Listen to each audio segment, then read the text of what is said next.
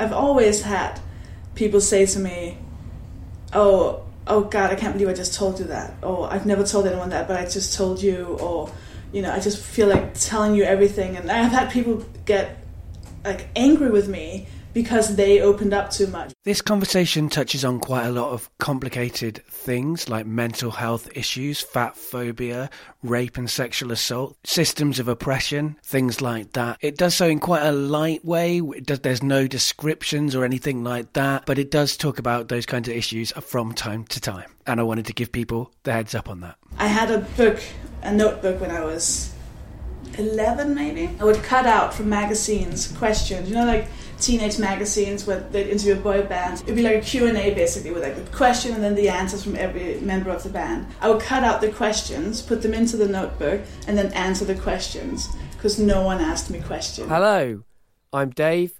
I'm the guy that's putting all this stuff together. I need to get better. Please make me better. I want to get better. Better acquainted with you. Today we're getting better acquainted with Sophie Hagen. Hello, Sophie. Hello. It's always really weird going into that first kind of setup because I've always been talking to the person, said hello, all of that stuff, and then it's like now we're officially in a podcast. Yeah. I find it weird to not be the host of the podcast. Right. I'm trying to be like a nice guest instead of... Yeah, I find it really weird when I go on someone's podcast as well. It's and dangerous as well because when I'm in control, if you like, then I don't sort of speak without thinking. Yeah. But I go on someone else's podcast and I listen back to it later and I'm like, oh my God. And also if I say something I don't like, I cut it. Yeah. But somebody else doesn't. Fair enough. Yeah. That's their podcast. They can do what they like. I support them in doing that. So the first question that I ask everybody is, how do you know me? My first memory of meeting you probably isn't the first time, which is really shitty of me. But it must be through the storytelling night, right? Yeah, Spark. But I'm sure we must have met before that. Right. So when I was aware of you for a while. We have quite a few mutual friends, and also, you were kind of hitting it. I guess if that's a comfortable thing for me to say, hitting some level of success. Depends when. Yeah, right. It was before. It was while you were doing your first show, Bubble Wrap. You were. Yes. So the first time I remember meeting you was after seeing Bubble Wrap at the Edinburgh Festival. Oh. It was in a weird room because you had that. Oh, it was a horrible room. Yeah, you had to move around. Oh my God, it was the worst. And you were in the worst. Yeah, you were in the worst of the rooms that you had to do that festival, and it was a weird time and everything. Yeah. And me and the Stand Up Tragedy crew, as was in those days, we went along because we'd heard so many great things about it, and I just was blown away, properly blown away by it. I can't actually think of another comedy show that has blown me away to the level that show did. Oh, thank you. And then afterwards you stand outside and say hello to everybody, and I think I did speak to you, but I was at the most overwhelmed by how cool I thought you were in that moment. Thank you. Which, it's not a level of strength to kind of say, hey, I do a show, would you like to do it? I think I probably said that vaguely or whatever, but I probably didn't even get out a word that was coherent. It's fun because a lot of people have stories about meeting me when I said goodbye to people at that show. And I remember very little of it because I had just been on stage and there were so many people because it was a 500-seater, and that wasn't meant to happen. So I was just saying goodbye. So many people would come up, say a sentence, and leave, and I'd still be handing out a badge to the person before that. So there's a lot of people where I just went, oh my God, I can't. My friend Mark Watson, I said to him, he told me a year ago or so that he saw my first show. And I said, oh my God, I didn't know you were there. That's amazing. Oh my God, thank you. And then when I thought about it, I was like, oh, we spoke. We had a full conversation. And I think I was just so blown away because that whole festival was so overwhelming as well. Well, if you don't know someone as well, then you have a very different conversation with them before you know them. Yeah. So the other way I know you is through Spark. You've done a few kind of true stories with us, and again as well, I kind of work in similar areas to you, or not quite, like not fully. So like I'm not a comedian. Well, maybe I am a bit, but I try not to be. Storytelling is one of the things that you do that like has really resonated with. In fact, I'll lay my cards on the table, which is probably clear already. I am incredibly like starstruck by you, even though I've met you a few times, had conversations. I do, yeah, as well. Consider us to be friends. But like. The things you do, it's a jealousy thing, I think, on some level. It's like, I mean, hopefully I don't act horribly about it, but it's definitely like, there's not, I've had a lot of conversations with comedians. Most of them don't do anything that I would want to do. Like, I admire their craft, I like what they do, but you do true storytelling within your comedy, and you also, make a podcast, and the podcast that you make is kind of what this show is, but a lot later on in terms of years. Like I started this in 2011, but as soon as it happened, like you got an audience. It's kind of it makes you some money. Like I've been doing this for like coming up 7 years, and I get like £5 a month from somebody on PayPal. That's it.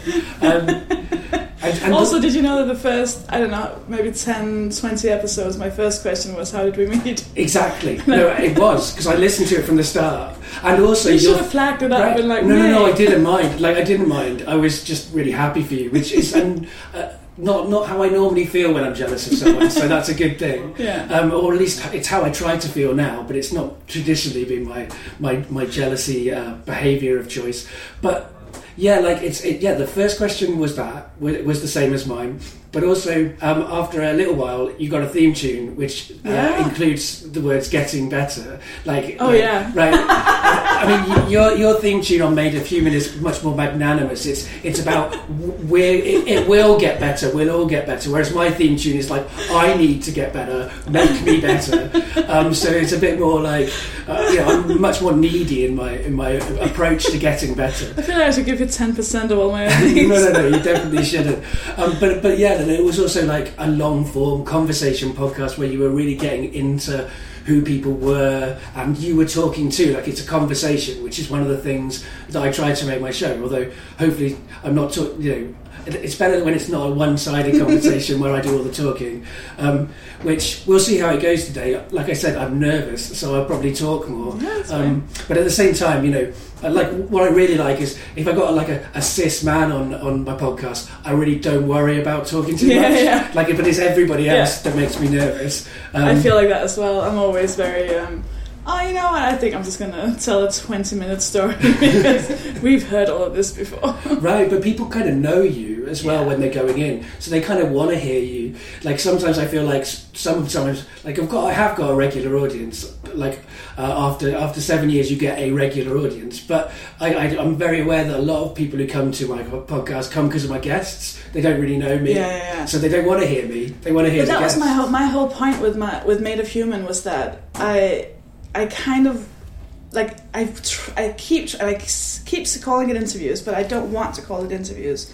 I want to call it chats because it has to be me as well. Because otherwise, it doesn't really. I mean, that sounds so egotistical, but it doesn't help me. Right.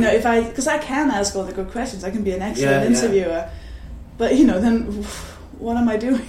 Well, you are an excellent interviewer. That's clear in what you do. You ask really great questions, but you put yourself within it. Yeah, it's right. I think it's because how this. You must also be annoyed by this when people are like, "Oh, everyone has a podcast now." Yeah. I'm like, yes. Like, yes, of course. It's like an email address. It's like, oh, I like this person. I want to have more them in my life. Right. I'm so happy when I discover a new comic or a new person where I think, oh my God, I love this person. Oh, they have a podcast. Yes, that's like, 50 episodes of just hearing them talk. Right. So that's the same thing. I was like, I know that my format isn't groundbreaking. It's like most podcasts are just two people, especially comedians, talking, and that's fine. But there's no podcast where I'm the host. Right, so that's what I wanted. Right, and it's also like, when you have a conversation or a chat, it's a co-creation, right? You're both part of it. You're kind of like giving some power to the person you're talking to. People kind of think sometimes that, the best way is to ask the questions and to not insert yourself, but actually you don't give the other person any power to control the direction the conversation goes unless you put some of yourself in. Kind of allow yourself to be a bit vulnerable too. And you get very vulnerable conversations from people as well. Like my show can really vary on that, because I will, I don't like to kind of ask questions without knowing that that's okay, I guess. I'm very kind of nervous and anxious in the world. And I think there's a lot of value to doing what you do. I aspire to do it but like more the way you do, because what happens in Made a Human is people really talk about the real things that matter, like that properly make people tick. Whereas in Getting Better Acquainted, we do get there, but it's around more like looking at people's lives, or like interests, passions, and from that you kind of see the human out of it. Whereas you get these really brilliant, like beautiful, like just speeches, I guess, out of people about what it is to exist. I mean, I'm so lucky. I feel like it's luck because a lot of it I'm not conscious of what I'm doing. So I can't really, it feels wrong to say I'm good at it, because it's not a skill I've honed. But I think it's a luck thing of me being the person. I've always had people say to me, oh God, I can't believe I just told you that. Or I've never told anyone that, but I just told you. Or, I just feel like telling you everything. And I've had people get like angry with me because they opened up too much. Where I hadn't even. That's not even in an interview situation. I've had that in real life. Do you get people come up to you at bus stops and tell you their life story? I think by now I'm close enough off. Cab drivers and stuff, but I think they do that to everyone. Bus stops. But I very much have headphones on. And I'm very like, don't talk to me. But I was like that. Like now I've built my wall around me. But I definitely, if I'm not careful, although people. You think headphones protect you, but the amount of people who like tap you on the shoulder, like take off your headphones, you like take off your headphones, and they like, I don't know, ask you directions, and it's like, what? Well, I think for me that kind of subsided when I started to look less safe. Right. So when I became, because I used to be very. I'm wearing flowers today, but it's the first time I've worn flowers for almost a year. But I used to wear like flowery dresses, and I didn't have glasses, and I had like long brown hair, and I just had more faith in people. And I think you can tell. I think I looked safe, when now I got my big glasses. I look more confident because I'm wearing clothes you shouldn't be wearing, and you're fat. And I think now people don't really feel like strangers don't feel like confiding in me as much, right? Because I don't look that accommodating anymore. Because I'm not trying to. I'm still quite femme, but I don't really try to force myself into that femme box. So don't worry, I'll please you. Well, I wonder if that's a gendered thing as well, because the more femme I look, the more likely it is that people will approach me, because I guess they're looking around, they're like, that man won't be a scary man because he's got long hair and purple glasses. Right. So maybe there's a part of that. Maybe I should feel like, I don't know, maybe that's a nice thing for me to be like picked out as like not one of the bad men, but I don't really like that idea either. Like I don't want to be going around saying I'm not a bad man, because I am a bad man. I'm a person. I've got loads of ways. Exactly. I'm part of the problem. As I think all people are, like whatever their gender, to be honest, we're part of all of these big kind of systems that we're enforcing. But I'm a worse part of the problem than some people because of the privilege I have or whatever. That's interesting though, that you're like somebody who people open up to. I mean, I've definitely found that's a real there was a couple of years where people just kept on confessing like massive, really dark, twisted, complicated traumas to me, and then like saying, but don't tell anyone. And I'm like, hang on, what the hell? I'm like known as like the person who can't stop talking. like what? Why are people like? But I guess it means that they're respecting me on some level, and I do keep those confidences. It just kills me to do so. My fear is and has always been that I send out some kind of energy of like I am only 20%. So with me, you can be 80%. Because that makes sense. That's how I've always been. That was my entire childhood. I mean, when I was a child, that was like 5% of any conversation, of any context. So my fear is when people do open up to me, I'm like, especially in cabs or in Ubers, or I can justify politically why I take Ubers. Not gonna, but I could. When people just start talking, I reach a point where I go, you're right now, you're my grandfather, you're my dad, you're all these people in my life for whom I was like an accessory or a mirror that you could see yourself in. And like this is the saddest, not as in sad, but like more pathetic, but also probably sad. I had a notebook when I was 11 maybe, where I would cut out from magazines questions, like teenage magazines where they'd interview boy bands, so they had these like big, it'd be like a Q&A basically with like the question and then the answers from every member of the band. I would cut out the questions, put them into the notebook, and then answer the questions, because no one asked me questions. Oh, no. I know, isn't that sad? It is sad, but it's so sad. Like it's worth sharing. Yeah, I think about it so often, because that's basically like that's the feeling I have when I mean, and it's of course not when it's friends or on my podcast or anything like that, right. But when it's just like a man in a taxi, right. who talks for 43 minutes, and you just go, I could literally be anyone and anything. To you, I'm like a blank slate. Like, even when I chip in and they just keep talking, I go, I'm being ignored and kind of used right now, and there's not a single question. And I get my what's the word?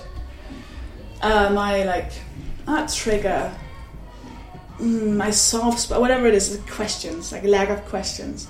If someone hasn't asked me a question for a while in a conversation, I start to feel like angry. I'm like, okay, oh, this is it? Is this it? Right. And that's definitely they're just monologuing at you. Yeah. They don't really care about who you are. Yeah.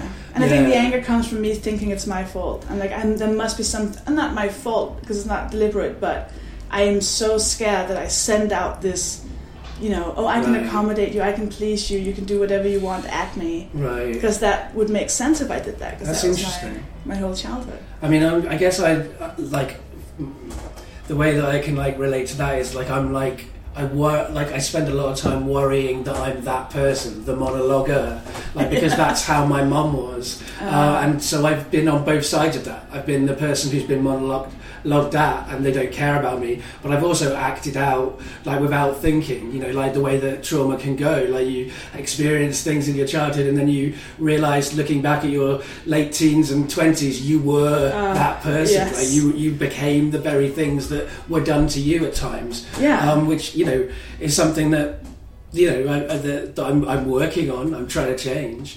Yeah, it's hard though, isn't it? Like I've recently had to step out of a friendship because I kept making the other person sad, and I couldn't figure out why.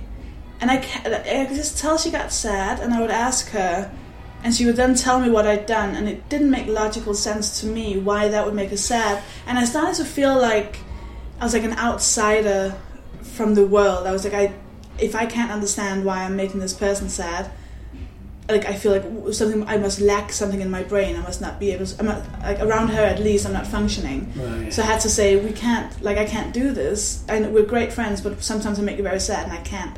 I'm okay with making people sad if I know what I'm doing and I'm doing it deliberately, or if it's a one-off. But if I make you sad once every other week for reasons I can't anticipate, No, I can understand wanting to move away from that. I don't know if I'm strong enough to do that though. Like setting boundaries is a really, really difficult thing. I mean, like because I've seen I've seen your 3 shows. And I've listened to, I think, probably not every episode of your podcast, but I definitely, because there's so many podcasts these days, you have to dip in and out. But I'm definitely like on the way here, I listened to 2 episodes of your podcast because I was so anxious. I thought I'd walk all the way here. Oh, smart. Because otherwise, it's public transport as well as a nightmare for anxious people, which I guess is something that's your political reason for using Ubers, right? Or something similar. I think I don't know if I have that's a really good one. I'll take that. I think it's more the whole people saying that you shouldn't use Uber. That's kind of bullshit because of the and it's not for me to talk about, but I know so many people who are people of color who can't get a cab. Right. You know, so I acknowledge that we have a need for a system like Uber where it's not racially biased. I mean, I think all of the options for transport are compromised in some way. Yeah. So it's kind of like about which one makes you able to survive in the world. Yeah, That's and how there's I the think whole of it. disability thing and how fucking expensive cabs are. And I'd take cabs sometimes to level it out, but I've never had a cab driver that I didn't immediately feel uncomfortable with. I had a guy who, this was during the whole Me Too thing, and it was like right in the beginning when everyone was kind of being forced to think of their own sexual assault trauma because it was everywhere. Yeah. So everyone was feeling vulnerable. I remember it very painfully well. Right, yeah. And I got in a cab and the first thing he said was, yeah, good thing you're not in an Uber because they rape people. And then he talked about rape for about 40 minutes and I was just like, I need you to not talk about this right now. And I just, you know, that's not happening in an Uber. No, I mean, right. That was very charged time, and that was part of the problem. I mean, it's still going on; it's ongoing. I'm not suggesting the kind of Me Too. I hope it's ongoing. Like, it needs to be ongoing. But now all of our trauma is still there, but it's just like it's in the open. But we kind of, at least, it's been talked about now. No, I've been raped by a woman, and so it was a very weird time. Like, I believe men and myself included need to look at our sexual histories and see what's been going on. Has everything been consensual? Like, there are loads of different ways of being consensual. There's the official society stamped one, then there's real consent that's actually about checking in with people.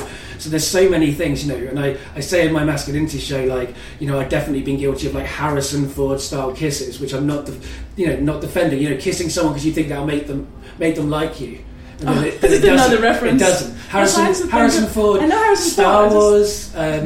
All right, fair enough. Blade Runner is the really triggering one. Don't watch that if you don't want to. I've watched Air Force One. Did Harrison Ford kiss someone in Air Force One? Well, I think he did as Indiana Jones. I think like pretty much the standard thing for Indiana Jones was like, woman is shouting, man kisses them, they swoon. Like, it doesn't work like that, teenagers. Don't try it. It just makes you feel bad, and it just makes everyone feel bad. But like, I've been part of that culture, but at the same time, I was also as someone who is a survivor, I was being triggered by all of the stories too. You know, just because the power dynamics are slightly different, and it's, you know, rarer statistically for it to happen in that direction to a man, didn't mean that it wasn't triggering. So it was super complicated. Like, I guess like my trauma was being triggered, but also my guilt, like also my like, what have I done, and you know what. Yeah, you know, so. I spent a couple of months just with the trauma, and then the guilt came because I remember, like, I have been so sexually aggressive because I felt like I had to. There's a word I want to say, accentuate. Is that a word? Accentuate, like make it go, accentuate my sexuality because I was being observed as an asexual person because of my fatness. You know, so fat people are just not. You know, the amount of times a man at a bar has said to me, there are just no single women here, or I just can't talk to women. And I'm like, I'm here, I'm right here. Right. And you're saying this to my face, I'm a woman and I'm single, and why am I not an option? So, and that's just me justifying something that's not that nice, but I've kind of had to look inwards and go, wow, how many times have you like been kind of trying to be funny but very aggressive towards a guy?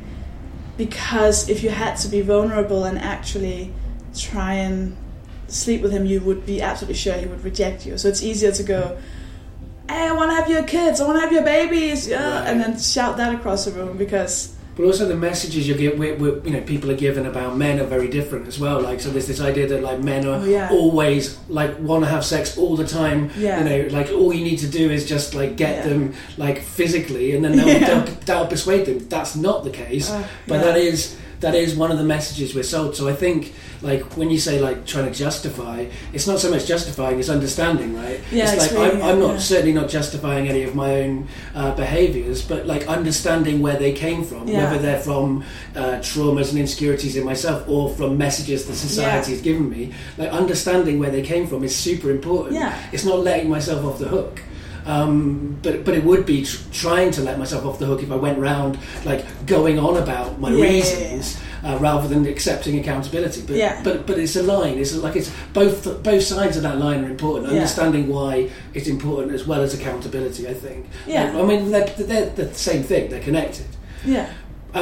Which actually leads me down the line I was actually going to go down, which is, so having listened to your shows and listened to your podcast, I'm very aware that you're, now in a very political space. You're very kind of like various forms of activism, although activism's a complicated word to throw at someone, that you do.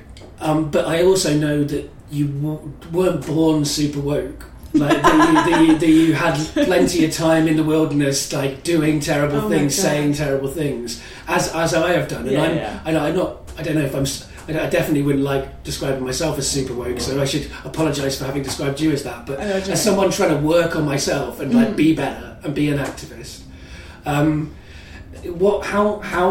did you make that change? Oh my god! I was just literally yesterday.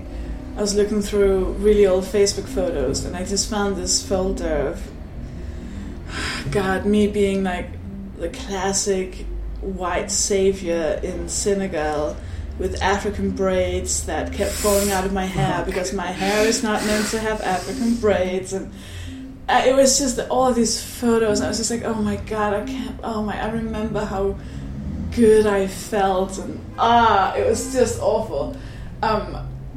I was so, like, Denmark is so far behind compared to the UK, which is not even there. Well, I mean, that makes me, like, very worried for Denmark. I know. Because the UK is so terrible. Denmark is actually toxic. Right. It is, like, feminist is a bad word, as in it's generally perceived as, like, a swear, like a, what do you call it, like, derogatory term.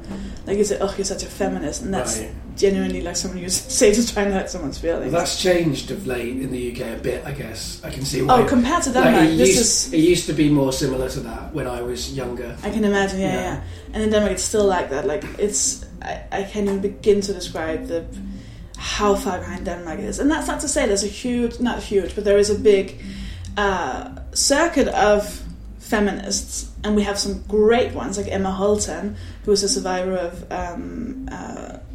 the term is revenge porn, but that's it's called something else now, or it should be called something else. So she's amazing, and now I think she now works for the UN fighting for women's rights and stuff. So Emma Holten is amazing. We've got some really, really great activists, but there's so few compared to the country, and they're fighting a harder battle than I could. I mean, I fight a bit and then I go back to the UK, so they're stuck with the actual fight. But in general, it's such a far back country. So when I started out in comedy, I was doing rape jokes. I was doing jokes about fat people being gross and disgusting and lazy, and I was doing.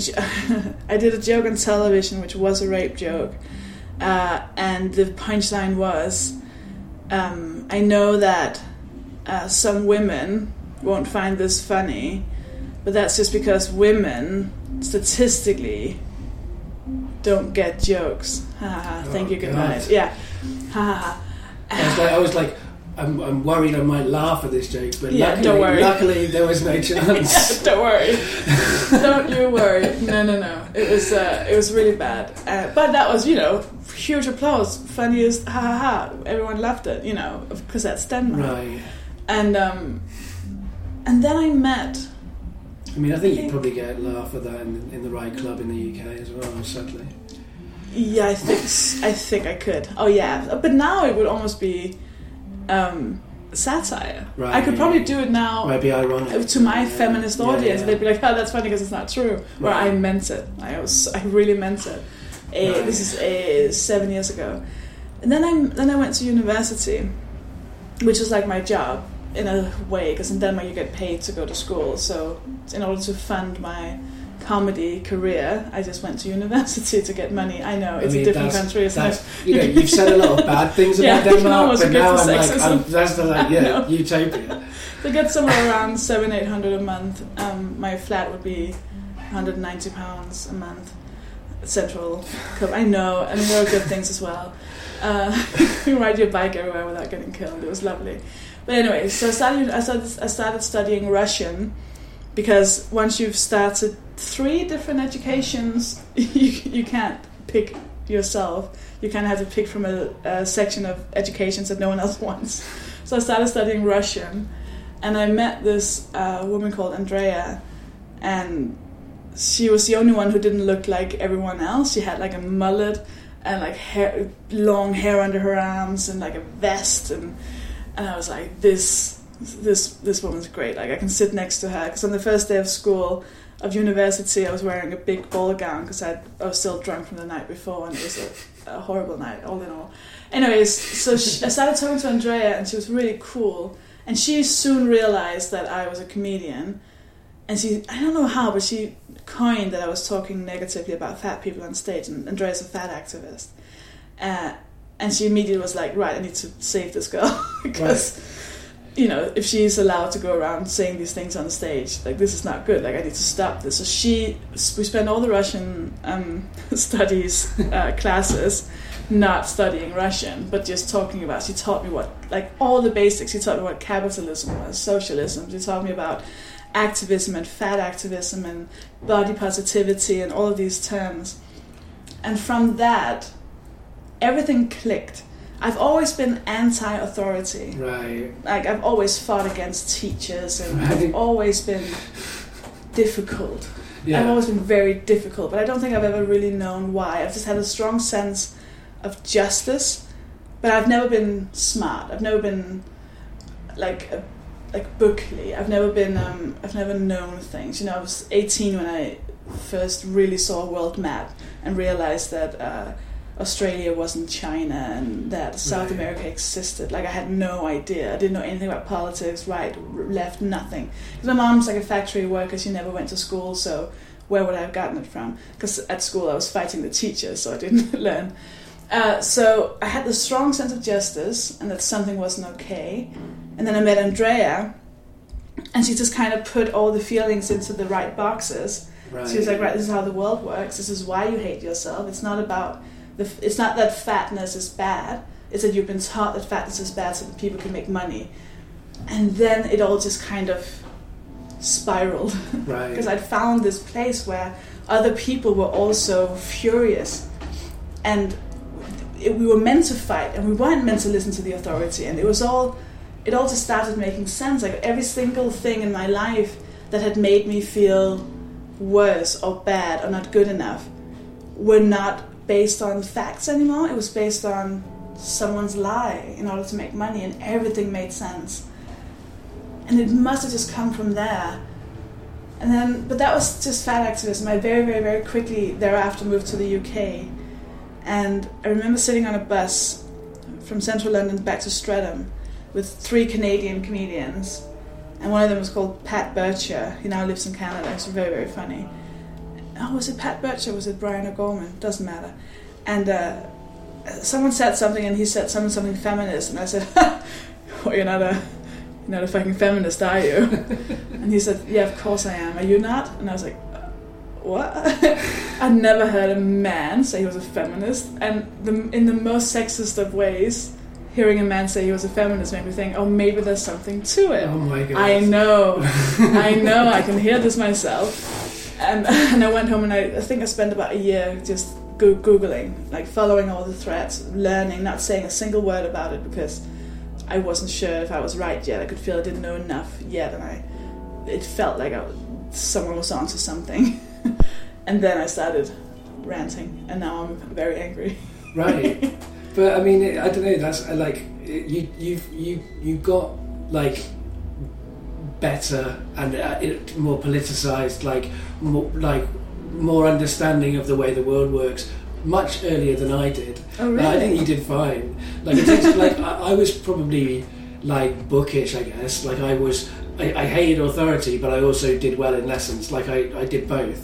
And I was massively bullied in school, so I had the world to fight against. So I mean, I've got nearly all the boxes of privilege, but I came out of school thinking I was like the most oppressed, like, you know, because I had experienced that. Like, you know, in that school, I was. I was the kid that you spat at and kicked and had the nickname, and like universally was. I always think it's like no one knew they were bullying. They were just doing the thing that everybody else did. It was just like, oh yeah, that's just what you do when that person walks down. So when I came out, I had all of these political ideas, but and frameworks and this experience, but putting it all together and working out how to work on myself has been, taking a long time. I still don't know if I'm there yet. I used to think that you couldn't be a feminist if you were a man, which a lot of feminists agree with. Don't get me wrong. I'm not saying I'm not saying I agree with that now. I've actually, I don't know, I go around in circles with feminism. So I used to think men couldn't be feminists, but the men were scum, like men were the worst.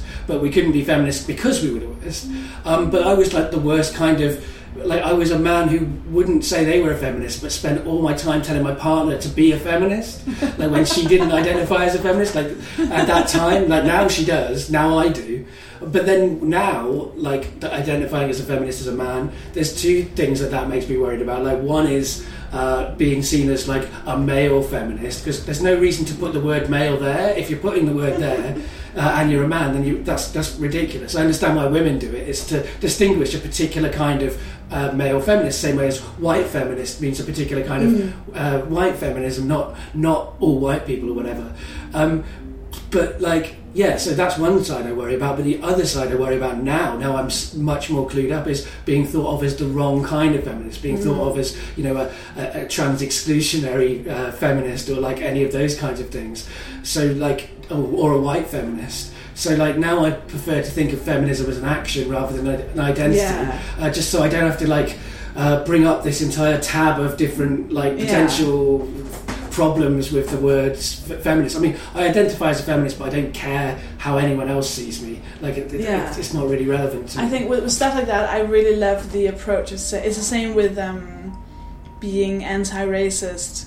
It's like I can't say that I'm anti-racist, but I can say that I'm striving towards becoming intersectional.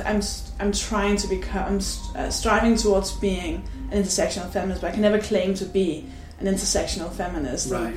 The same with being not a transphobe. I can only strive towards being not a transphobe, but I can't claim that I'm not a transphobe. Right, because we all grown up in the same culture. We were all a bit of each, some to a more extreme extent than others, but we can't really run away from that. No, and it's like once you start unraveling it unravels everything. So like you start going, oh no, that thing I'm doing is also bad. That thing I'm doing is also bad. Yeah. And it's a good thing. I think it's good to go through that process. I think it's good to work on ourselves. But is there also like, do you find it complicated to balance kind of striving towards a better world and being an activist with another sort of strand that's within your work and certainly within your podcast, which is like, we're all struggling, we're all like in different ways suffering, and like having empathy and compassion for each other? Do you find that hard to balance with like, no, come on, use the right fucking words, sort yourselves out? I know, how do you feel with it's that? a really hard one, because I feel like I'm often being seen as quite nice, and that is so wrong on so many levels. Because it's like social justice and activism and not being racist and homophobic and transphobic and a piece of shit is so much more important than anyone's well-being. It's always safety over comfort. Always safety over comfort. Yeah, definitely. So I understand, I can empathetically understand that someone feels bad if they're called out. I can understand that it's hard to learn new pronouns. I can understand all of that. But giving it focus is, I don't really give a shit. Yeah, no, sure. I mean, I can, it's like, if a friend, I can talk to my best friends, and I can say, I feel really bad for misgendering someone. I did that, and that was such a mistake, and now I feel bad, and I have blah, blah, blah, blah, blah. But I would never do that. I would never talk about that publicly or give that any kind of space. And I know I'm doing it now, but I wouldn't say it's just the person I'd because it's not about my feelings are so they just don't matter at all when it comes to and we're so good at especially white people are so good at talking about how we're not racist, and all white people are racist. All white people are racist. That's just the way it is. It's not our fault. But that's irrelevant. but it is a thing. But it can be our fault if we don't work on it. If we don't acknowledge it. Indeed. But it's a problem and also we so want the cookie. We want a cookie for knowing that, and it's like we just. And I see so many comics on stage talking about. So my racist grandmother said this. Oh, isn't that insane? Because that's so racist and that's so awful. And you're like, yeah, but you just said it. You just repeated the things you said. Normalizing it or trying to laugh. You're not allowed to. It's not for you to laugh at. Like, you're just repeating phrases. It's not funny having a racist grandma. It's really not funny. If she can vote, it's really not fucking funny. She's dead now, thank God. Like, there's no more of her racism in the world. Like, I don't know. I was going to apologise to my mum if she listens to this, but I know she doesn't, and I should apologise for other things probably rather than that. It's a tricky one, and even talking about it is. In some aspect, not problematic. It just feels grim. I mean, everything's problematic, but I mean, I guess. I'm not saying you're nice. Certainly. Oh yeah, sorry. That's what you meant.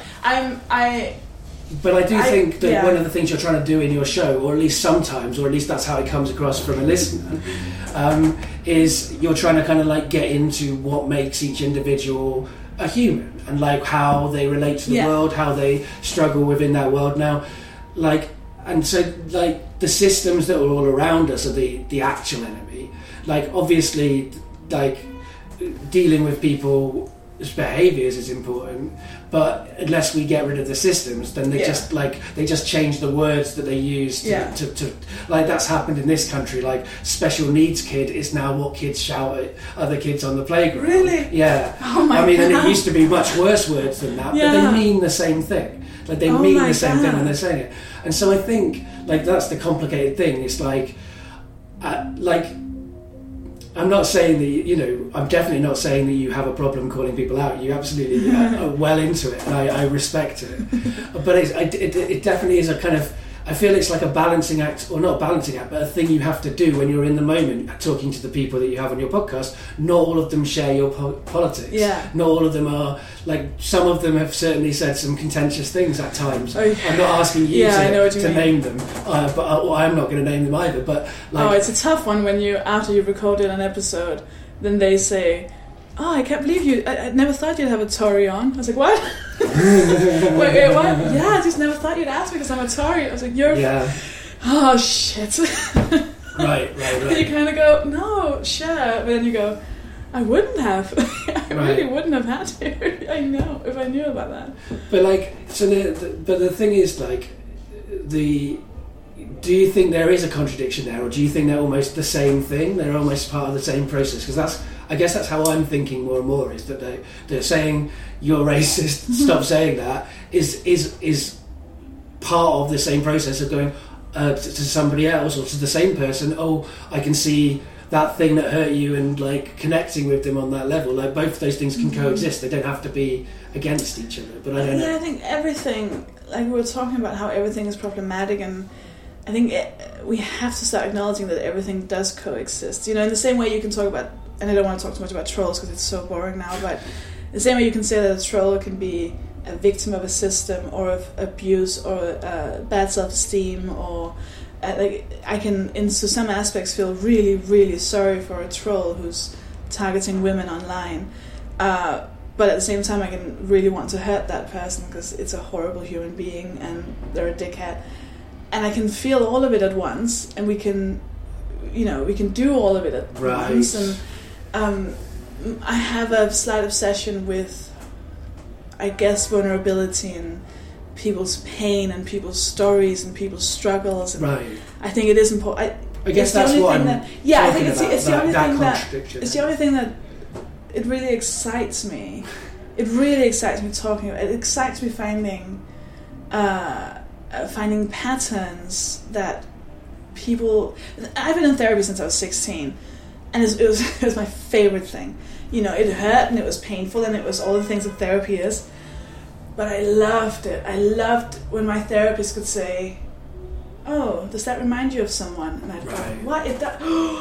Shit, like, I love that. My therapist now, she does the same thing, and we had this amazing moment where my new therapist, she kept wanting to talk about my job, and I kept saying, I don't need to talk about comedy. I got everything under control. Like, that's my thing. I have everything that's fine. We need to talk about childhood stuff. And she was like, well, tell me a bit about your job. And I was like, and I was like trying to give her like a reason. And I was like, right, so I said to her, like, I'm so confident in my job, in my activism. Like, I put out a photo of me with my stomach out, and I drew like a nice little cute picture on it. It was a great picture. It's a really good picture. I drew like eyes and a mouth and a nose on my stomach, and it looks adorable. It's a cute little fat face, and I love it. So I'm really comfortable with that. She went, all right, okay. And she kept going back to it, and I kept saying, I got this under control, you don't need to talk about it. And it's just like, right, let's talk about your childhood. And I said, yeah, I was just so cute. I was just this little cute kid with like a cute fat face. And she went, uh-huh. I was like, oh shit. Oh no. Oh shit, you were right. Oh fuck. I love that. Those are the best. It's almost orgasmic, those moments where you realize there's a connection between everything you think and have experienced, and or the people you've dated, or that thing your dad said was also this thing you said to the person when you broke up with them, and that excites me. And so when I look at it from that aspect, I don't really think about feminism or social justice warrior stuff. And the same way around, when I talk to people about activism and stuff, I don't really care about their background. Right. So I do struggle to sort of talk about both things at the same time, but because I just don't think feelings really have anything to do.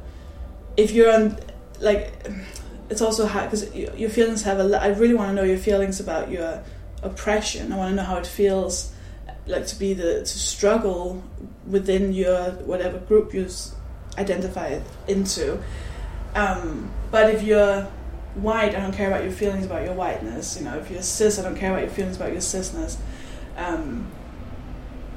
To such an extent that it's, I feel I'm sometimes a bit mean about it because I really don't care. But there's no reason that everybody has to care about everything as well. That's the other thing. It's like you're doing your thing within your area, right? Like if other people are like, if there's like loads of white people getting together and like seriously interrogating their whiteness, right? That's fine. They don't have to be doing that in the same room as people of colour. Yeah. They don't have to be telling people of colour, like, oh, I've done these 10 things today to like that. That's the thing. Or even worse, ask them, what can I do? Oh, I've done. I mean, I find it though, like, because I do a show about masculinity, and I want an audience of men, of cis men. Yeah. But I don't get an audience of cis men. I get a lot more women in the audience than I do men. I am publishing a book through Unbound. Unbound are a publishing company, which means that they don't publish things that they don't think are good and that they edit. The thing that makes them different from other publishing companies is they're half publishing company and half crowdfunding company, which means that the way that the books get published is that people who want to read the books pre-order those books. They can pre-order them as a digital copy or as a hardback, or they can pledge more money to get different kinds of things along with the book that they're pre-ordering. Unbound approached me in December to see if I wanted to adapt my show, What About the Men? Mansplaining Masculinity, into a book. And I said, yes, please, I definitely would like to do that. And so that is what I'm doing. If you go to the Unbound website, and there'll be a link to this in the show notes, you can find Mansplaining Masculinity over there and pre-order a copy of that book. The way that this book is going to get made is by people like you pre-ordering it and pledging to it, and people like you telling other people about it, sharing it on social media, recommending it to other people, those kinds of things. You can find out what the book is fully about by reading about it on the page. There's a video of me in a purple dress and fedora with my childhood toy dolphin telling you about what the book is about. But basically, Mansplaining Masculinity is about looking into myself and looking out at culture and thinking about how masculinity is constructed and created, and how systematic elements contribute both to the ways that men are hurt by society, but also the ways that men hurt other people in society. It is not a book that says that men are the problem. but it is a book that will say that we can be part of the solution. And if you want to get an idea of what it's like before you pledge to it, you can listen to a podcast of the show that it's adapted from on the website mansplainingmasculinity.co.uk. And also there was an episode of BBC Radio 4's Forethought called Liberating Men, which was a reflection on an extension of the show. So listen to those shows, see if you like what you hear, and if you do, then please do support and pledge to make Mansplaining Masculinity happen.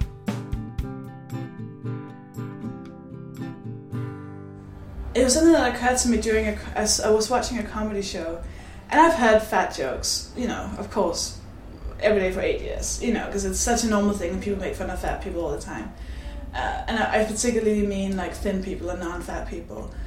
And I was at a comedy club, 400 people in the audience, and I was watching this guy, and he was doing a joke about fat people, and I'd even heard the joke before.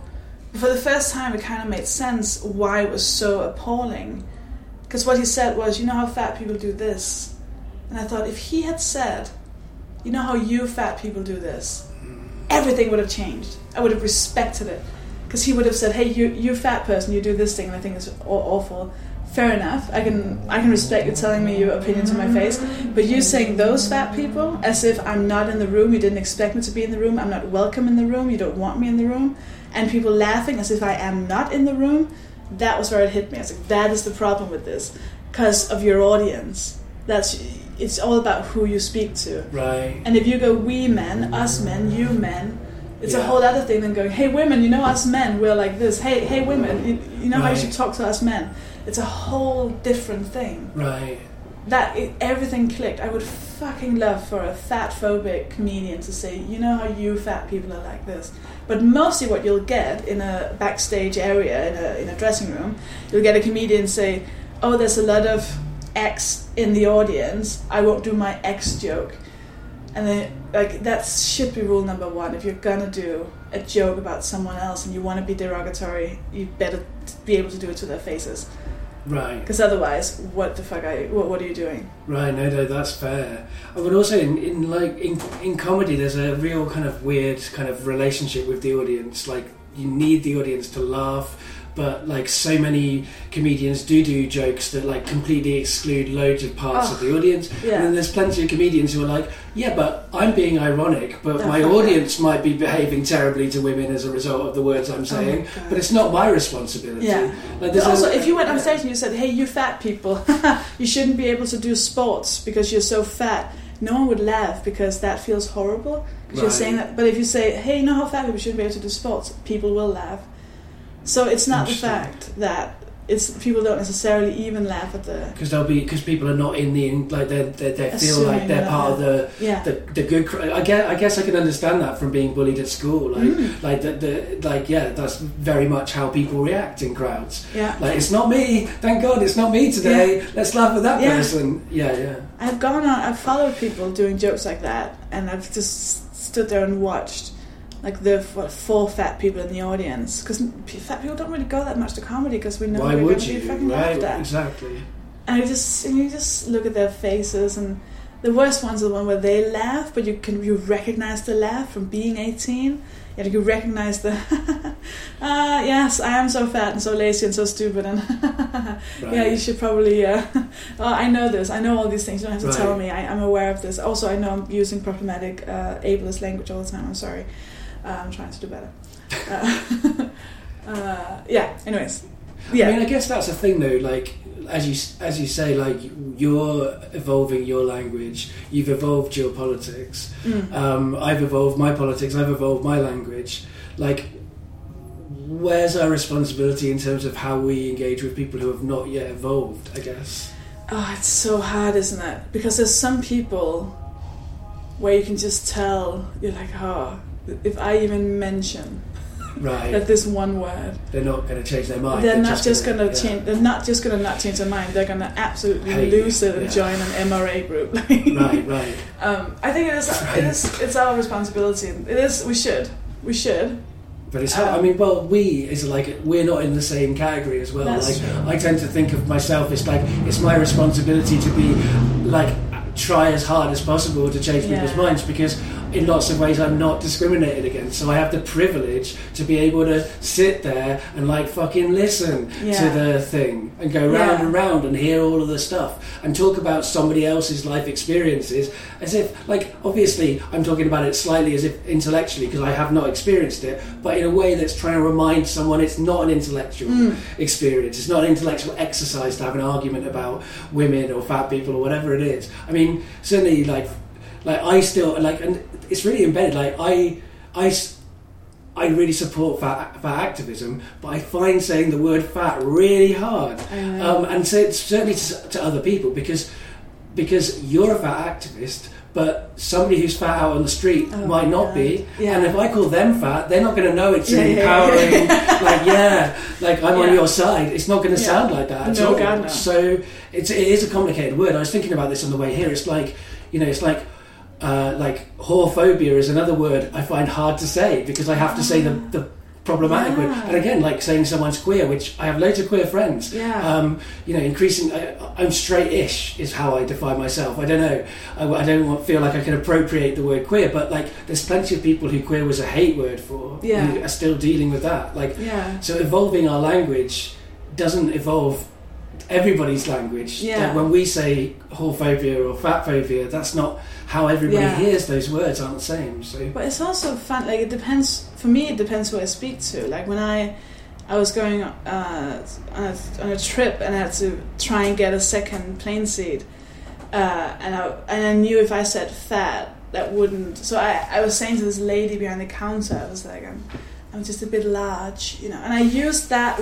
I had to say, and even I said to her, it's just I'm a bit large. I was wondering if there was any spare seat on the plane where I could sit next to the spare seat, so that I a lot of fat people already know how to say this because it's been done before. So you had to say, and it's not just for me. It's just that sometimes someone sitting next to me might be really annoyed because I'm a bit large. And she burst into tears. She was just crying, and I was like, "Oh, okay, okay. Well, I'll just wait for your pity to die down." Wow. She was like, "I'm so sorry. I'm so sorry." And I knew I couldn't go out, so I was like, "Hey, listen, I'm fat. I'm going to need a seat next to me because your planes suck." Because then it would have been aggressive, she wouldn't have agreed. No. But I had to kind of go, this is actually really hard. And it's not, I mean, her tears are not helpful in that moment. Not helpful. But at the same time, I'm not, like, if she went home and cried about how horrible the world is to fat people, that's a reasonable thing to do. I was fine. Like, I wasn't even, like, I was just like, yeah, right, okay, let's... Right. Okay, it's kind of when you live it, and not just when you live it, but when you, like... talk about it every single day when you are an activist, and then I guess it would be like teaching maths to a 7-year-old. If you have a university degree in maths, you're kind of like, right, okay, 7 plus 7, you're kind of like, okay, this must be really hard for you. But I mean, I can understand that as well. I mean, like, I'm not with the same experiences, but because I've been doing this show about masculinity since 2015 and I've been doing it all the bloody time, like going into an entry-level conversation about gender or masculinity or any of these things, it's so difficult because you're like, I've got to explain so many things. Like, okay, so everything you think you know about every fucking thing about gender, you don't. It's wrong. Like, I didn't. It's not wrong to not know it. Like, we were taught it from birth. Well, I'm writing a book at the moment about fatness, and I'm really getting into it. Like, I've almost finished it. And then I went to get my hair cut, and a new hairdresser again, and she was fat, the first fat hairdresser I've ever had. And we immediately started talking about fatness, and she was like not even entry level. She was like, I hate my body, I just got gastric bypass surgery, and I was like, oh shit. I was like, this is what I've been, like, this is who I was, but this is also like who I essentially want to read my book. And I was like, right, I'm going to now try within a half an hour haircut to say everything I've written in the book and see if it does something. Like, I need to change this woman's mind. I need to leave this hairdressers and have her feel empowered and amazing, and she should, feel so good about herself. And it was so stressful because I was just going, right, so you can do this, you can do this, you can do this. And she was like, I don't have the confidence. I was like, no, listen, okay, right. And I went back to do you know where fat phobia stems from? It's actually from slavery. And I started mentioning eugenics, and I started mentioning, the diet industry and Obesity Inc. and, from Weight Watchers and politics. And she was just like, oh yeah, I think I should just maybe lose the weight. But my husband, he keeps saying he loves me the way I am. But why would he love me when I look like this? And I was like, right, okay, right, chapter 5, right, okay, so what are you doing? And it was so, meeting myself, there's a word, I forgot the word now, but it's a really beautiful French word, which means, it's eumenia, something like that. It's the feeling of, the feeling of having arrived in the future, but being unable to tell your former self that it's all going to be okay. Oh, wow. And it's that feeling of going, right, okay, I can fix you. And I ended up asking for her address, and I sent her 4, Lindy West's book and Marilyn Wan's book and Jess Baker's book and all these fat books. Just please love yourself. Please, I need you to love yourself, because otherwise this book won't have any meaning. But it was fun realizing what worked for her, because I did the whole, it's capitalism's fault, and she was just not having it. And then I went into, because that was what helped me. I was like, right, what do I do? So I was talking about these fat events. I was like, there's a nightclub for fat people where you just go and people are fat. And she was like, oh my God, I could go to a nightclub and just feel welcome the way thin people feel all the time. And I was like, yes, ding, ding, ding. Right, that was one. And it was such I keep talking about it because because I've been so much in this world where everyone just are fine with their bodies, and they know the politics, and they know the statistics, and I would tell the statistics I found when researching the book, such as from a group of people who used to be fat, who are now thin. When asked if they would rather gain weight again or turn blind, they chose turning blind. 89% would rather be blind than fat again. 89%. When I said that, exactly, and that's a reaction I get from people who are not fat. People go, fucking hell. And I went, fucking hell. A lot of fat activists were like, fucking hell. I said that to my hairdresser. She went, yeah, I get that. And I said, there are people who would rather die than be fat. She was like, yeah, I've thought that. And I was like, holy shit. You're the person that I'm trying to talk about, but I don't know you anymore. Right. That's the thing, isn't it? In some ways we do activism for our past selves. Yeah. I had 20 weeks of therapy on the NHS last year, so I finally joined the therapy club from a lot of looking outside the window. But my therapist would always say sit with your past self. There was a lot of sitting with various aged versions of myself, which initially I was scornful of initially, but then obviously I kind of embraced that over time, because that's kind of the process of therapy. And that's it. I kind of came to realise that I couldn't have there's certain ages of myself that I need to learn compassion for, and there are certain ages where I can easily get compassion, and it's part of that is because I was a worse person during the times when I don't have as much compassion for myself. 15-year-old me, really hard for me to have compassion for, even though needed it probably the most. Maybe, I don't know. I don't know. Childhood trauma, teenage trauma, I don't know. Let's juggle and find out which one's worse. And because then also your 15-year-old self would have to learn how to have compassion with your 6-year-old self. Right. But the worst one's the 22-year-old self, the one when I thought I was okay, but now I look back and realise I fucking wasn't. That's the hardest one to have compassion for, because I should have known the better than most. But I'm getting there. But certainly none of those people feel like me now. I feel if I met my 15-year-old self and went, obviously I'd be consensual about hugging him. I would ask him if he wanted hugged, and he'd probably say no. And he would not like me at all. Yeah. He would be very disappointed in me, I think. But I don't know. That's the thing. That's a sad thought. If I thought of 15-year-old me, and how if I met her and I was like, listen, you're doing amazing. You're going to be a stand-up comedian. People will ask you all the questions that you wrote in your little notebook, and you won't even have to force them to do it. If anything, you'll be turning down people wanting to ask you questions all the time. There's too many of those people with those notebooks, And, you'll make a difference. You'll have people coming up to you after shows, and they'll be crying because you apparently change something for them, and you're writing a book, your dream, like you're doing really well, I think she would look at me and go, oh shit, I'm still fat. And I think, and that's a hard one to go, right, I kind of want to go back to 11-year-old me and start explaining capitalism and just go, right, okay.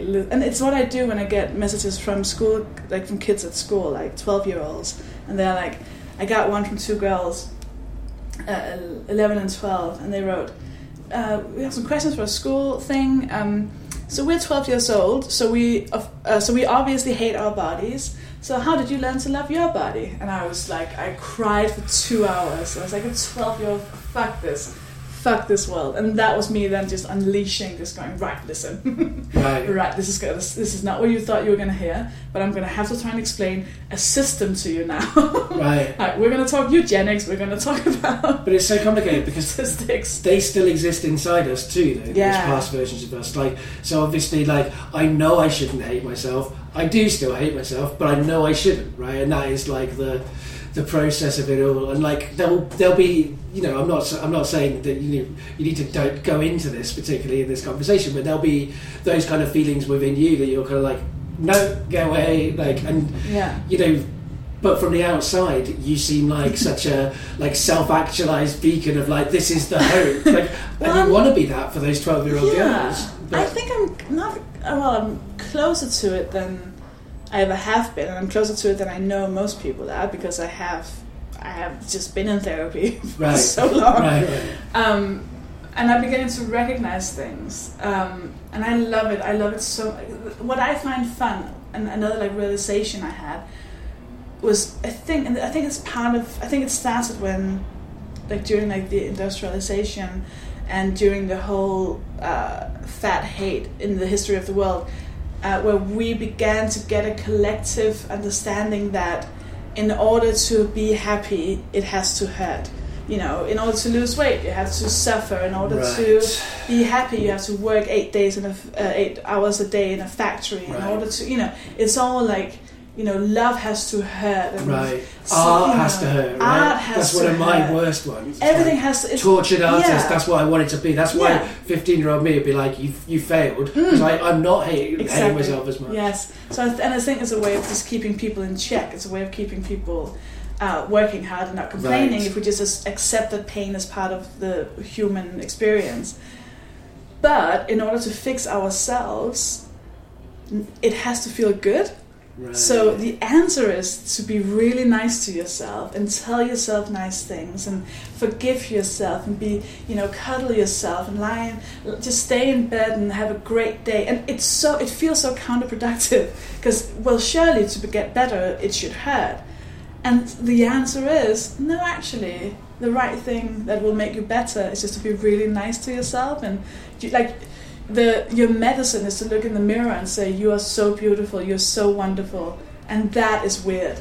Especially if you have trauma and you didn't get that. I definitely can't do that. I know. I mean, but then again, it's complicated as well, because when I look in the mirror, I see a man, right? And so there's like, I don't necessarily think that men should be going into the mirror and saying, you're the best, you're the best, you're the best, and then going out the door going, yes, everything's still fine. No, not best. You're beautiful. All right. No, that's a whole other thing. Sure. You are right. You're and that's interesting. Wonderful. That's the kind of thing my therapist would pick up on. Yeah, see? I'm going through I think it's really interesting in therapy at the moment, where I think I'm starting to open up to like childhood me, because, well, I know I am, because I will just start crying. And it'll be the kind of crying where it almost feels like someone else is crying. So I'll be like still on my computer working, and then I'm just crying like almost like as if you have a cold. You're like, oh, this is the thing that's happening. But then I will think things, and it doesn't feel like a conscious thought. It feels like someone else's thought. And it'll be something that I know I would have said or thought when I was like, whatever, 5, 6, 7, even younger maybe. So I'll be like, it'll be words that I wouldn't use now, or patterns of talk that I wouldn't be using now, and I just know that it's like I'm, you know, and then suddenly I will look at everything I bought in the past week, and every single thing I bought is pink, and I'm like, I'm not really into pink, but it feels like maybe I'm not doing the shopping right now. So that's me getting in touch with And I haven't spoken to my therapist yet about what age it is that I'm summoning, but there's an age that's right now just happening inside of me. We're dealing with some shit, and I'm just the vessel that's allowing this to happen. Right.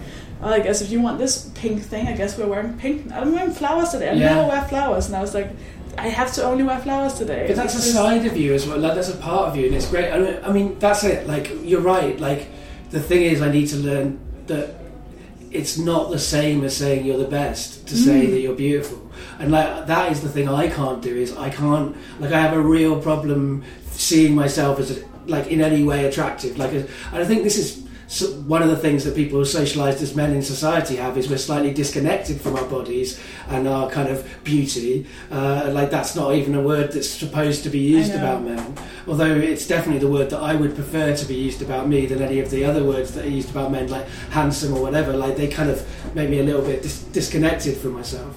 But like, at the same time, like, whereas women are like shoved in their bodies all the time, and they're like, their bodies are like objectified if they have the right kind of body as well, which is why I guess there's some crossover maybe between like being a man socialised and being fat, I guess, and socialised, I guess. I don't know. I'm just making that up. It doesn't, like, probably it's wrong.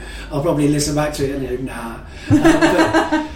But like, it's great to me that you are at that point where you can say that you are beautiful, and that you can, like, positivity is a weird word. Like, I'm much more into the idea of like fat acceptance or I'm learning about this. Because I was like, it's called fat acceptance, you pricks. Is prick problematic?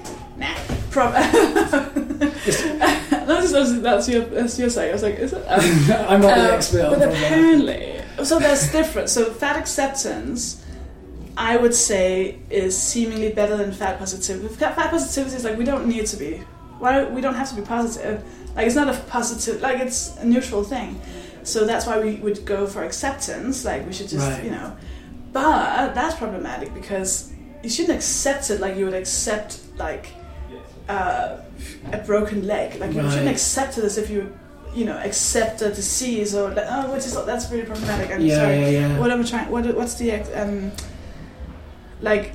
Your flat is a bit too small for your needs. Right. I guess I'll just accept that. Right. Where fat liberation. Liberation's that's good. The one. Liberation's always a good word. Yes, because you're free of all expectations. You're free of all like demands. You don't have to love yourself. You don't have to hate yourself. You don't have to look good. You don't have to even think about how you look. You just get treated like as a human being. Right, you don't have to feel positive all the time, which is like the word positive. That's the problem I have with it. Like, whenever it gets attached to whatever kind of social justice cause, it's like sex positivity. That's kind of erasing asexual people and all sorts of things. Yeah. But like, that's good. Fat liberation. Yeah, fat liberation. I've got a new language evolution when we kind of do activism around things that like have hurt us and scarred us and like formed our lives, then we have to be always in that shit. That's what I feel about gender. It's like I have to pay attention what's happening. I have to always like, there's so much reality I have to watch the terrible Channel 4 debate, even though I know that I'm gonna hate it, and just like, because it's part of the language of the stuff I do. Because there's no school, we're not taking an education, we're doing it ourselves. We have to learn. If I can say just one thing that people should do, Kiva Bay on Twitter, Kivabay, is... I believe he's Kivan now, I think. Kevin. Yeah, I think. Or Kevin, yeah. Yeah, but the Twitter name is still Kiva. Oh, right. But yeah, his name is Kevin. Yeah, right. It's pronounced Kevin, less Stephen, but with Kevin. Right, Kevin. Yes, he is extraordinary. And he is, like, he's my research, I hired him as a researcher for my book. And he is extraordinary. Wow, I'm incredibly excited about you. But that's like a fat Justice League is forming. Yeah, I know. And it's so great. I don't know why I went for Justice League. That's the rubbish one. You're the Avengers. I don't know any Avengers. I'll take either one of them.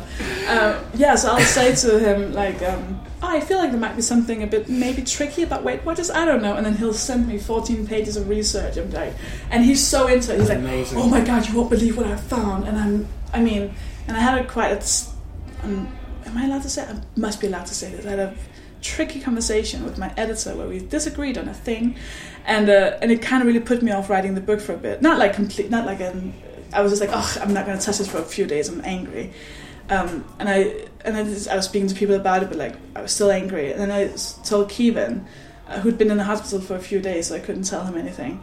Him in the hospital, all about me. So hard on me that he was in the hospital. And then I finally messaged him and told him about this, and he was just like, I'm so angry on your behalf, and we should do this, and we're going to do this. And suddenly I was like, I wanted to write again.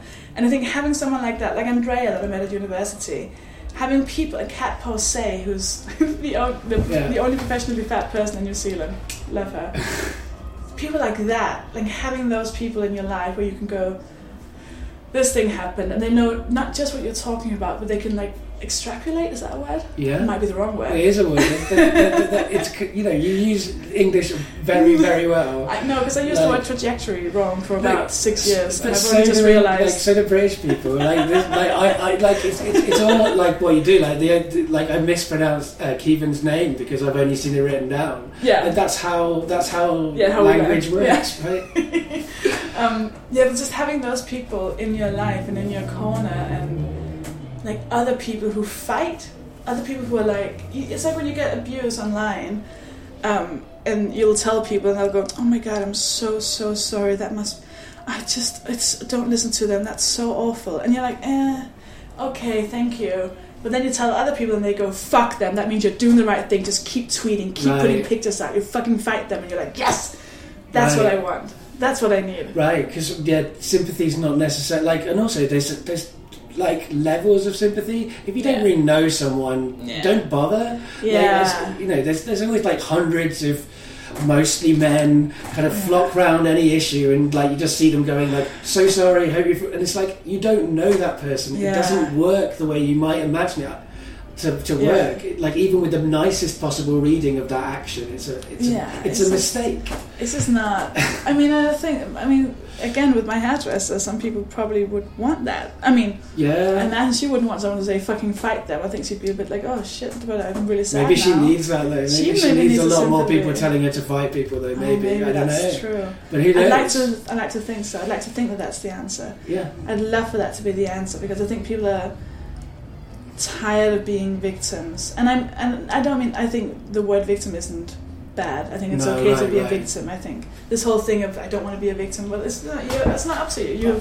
Someone else made you a victim against you. I understand why people prefer the word survivor. It is a word that I initially preferred because I've been socialised as a man, right? So it's much better to say you're a survivor than a victim if you're a man.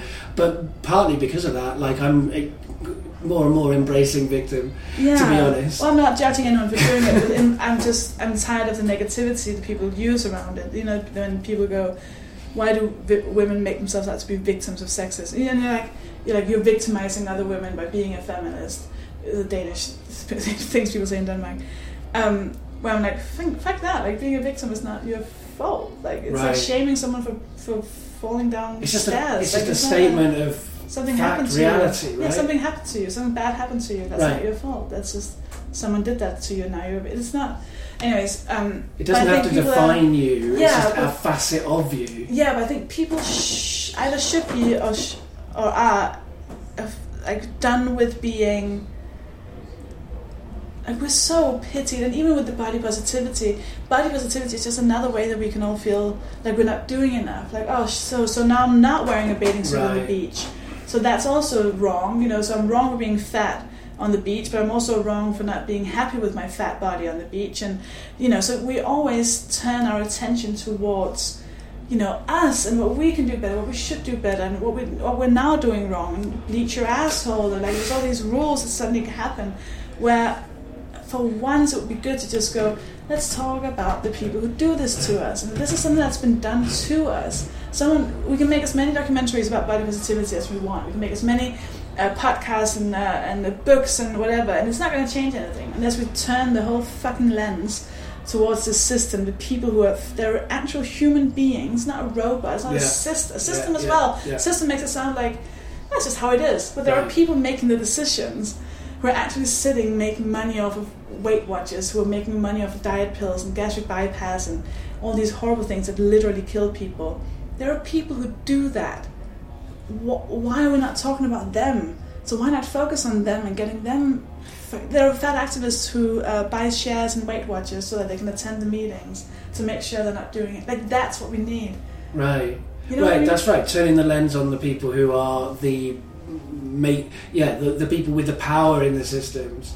Absolutely. I mean, and that's like, you know, there's a really great podcast series season of a podcast called Seeing White, which turns the lens on whiteness in America rather than you know, which is not to say it doesn't talk about like racism and the struggles of people of colour, but it says like, no, let's look at the people who made the laws. Let's look at the people who enacted the hate. Yeah. Like, what made them? Yeah. Like, because, you know, like, people of colour have to answer all the time for just existing. Like, but white people don't have to question it at all. And certainly in the UK as well. Like if you're white and you're in the UK, I can't speak for Denmark, but if you're white and you're in the UK, like, if you're not looking at empire and like the legacy of that and how that is absolutely directly to blame for everything happening with Brexit and everything around you at this moment, then you know, like, do that. Like, white people, look at your own heritages. You have one. You have a history.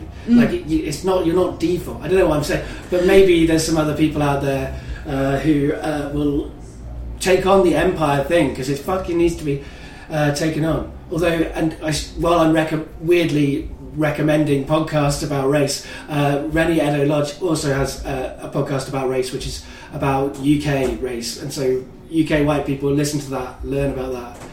Anyway, weird digression. I'm going to take it as an opportunity to check the time, literally 10 minutes before the cut-off point. So I guess I should ask you the second question that I asked you, which is... I hope you don't have 10 questions. Well, no, it's fine. Which is, I mean, I think we'll dispatch this question pretty quickly. People already know the answer to it. Oh, exactly. What do you do now? Like, job-wise? When someone asks you that question, what do you answer? I fell into my own trap. I'm writing a book. I am trying to cry in front of my therapist, because that's what she really wants me to do. And it reached the point where she almost got me, and then I managed to get out of it. And then I went, aha! You didn't get me. She was like, Sophie, it's not a competition.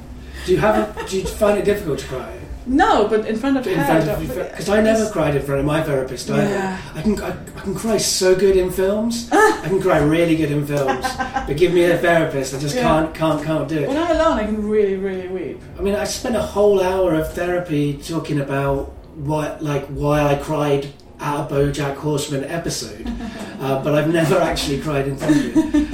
But I hope you have better luck with that. I'm trying to do. That's my psychological. I've been away for quite a lot. I've been traveling a lot, and I'm finally back in London. And it's a relief just being home, having a base, and I know this sounds like such a first world problem if that's you, but that's problematic, isn't it? But like such a whiny thing of going, it's so hard changing hotel rooms every day. But it is hard changing hotel rooms every day. I need a base. And I'm finally home, my own bed. It's beginning to be summer. Every single summer I realize how sad I've been in the winter. And I've bought the SAD lamps, and I've done that whole, it doesn't work. I need to leave the country for a month. I need to in the winter, and it's just not happening, and it should happen. So I'm now, again, I just put up like trying to make a travel... what's it called? Fund? Not a fund. Like a savings account to go away for a month. So you can follow the sun. Yeah, I cannot deal with the winter. It's just not good for me. Like, considering how happy I am now. Like, it's interesting, isn't it? Because I always used to think I hated the summer, kind of, but I don't. It does make me happier. I just don't like direct heat. That makes me angry. I used to hate the summer because I could never show my arms, or my thighs would be chafing. But now that I don't give a fuck, I can wear whatever I want, and it's actually fine. Cool. Also with shoes was always a big struggle, because I would only wear the one pair of shoes I could find.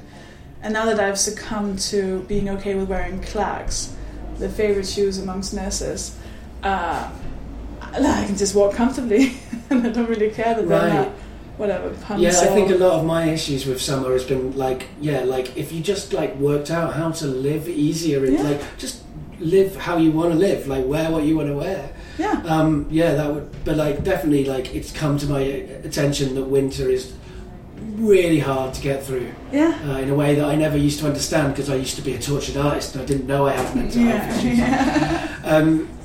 So it's been a real pleasure getting better acquainted with you today. Like I didn't know like how it would go, like if I would manage to even form a sentence. I seem to have done okay. The last question that I ask everybody is, do you have anything to plug? Oh yeah. I think the main thing, because I do so much. I have a podcast, Made of Human. I'll be going on a book tour, blah blah blah. So basically, you'll listen to this it could be any point in the future.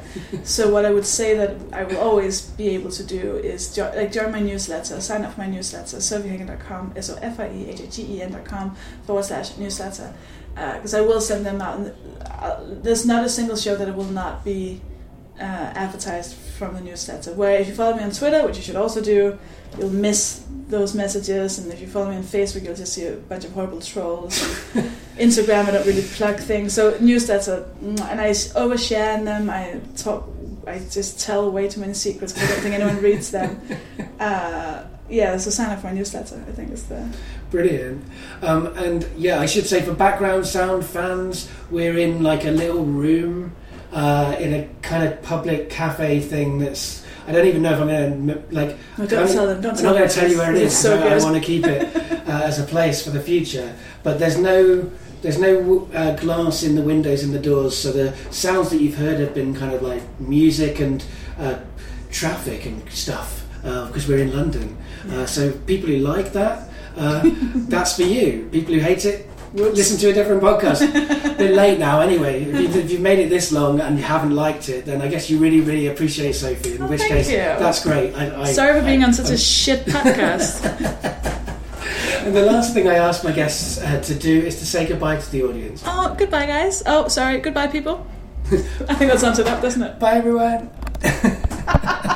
That literally sums up our entire conversation. If you're interested in hearing about masculinity and what patriarchy does to men and to all people, if you go to the Unbound website, and there'll be a link to this in the show notes, you can find Mansplaining Masculinity over there and pre-order a copy of that book. Unbound is a kind of cross between a publishing company and a crowdfunding company, which means that the way that the books get published is that people who want to read the books pre-order those books. They can pre-order them as a digital copy or as a hardback, or they can pledge more money to get different kinds of things along with the book that they're pre-ordering. You can find all of that stuff over on mansplainingmasculinity.co.uk. If you're interested in reading about me and my dad and our relationship and dementia and memory and time and history and politics and love and friendship, check out my essay series,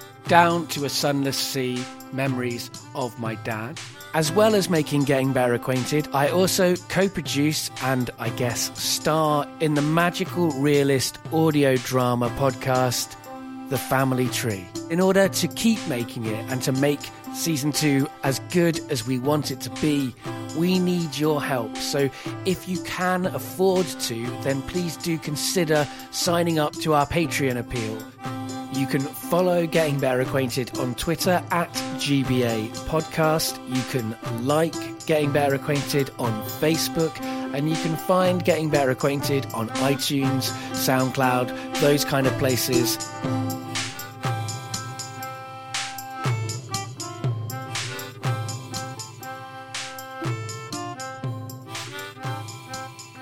And remember, there are lots of ways to get better acquainted.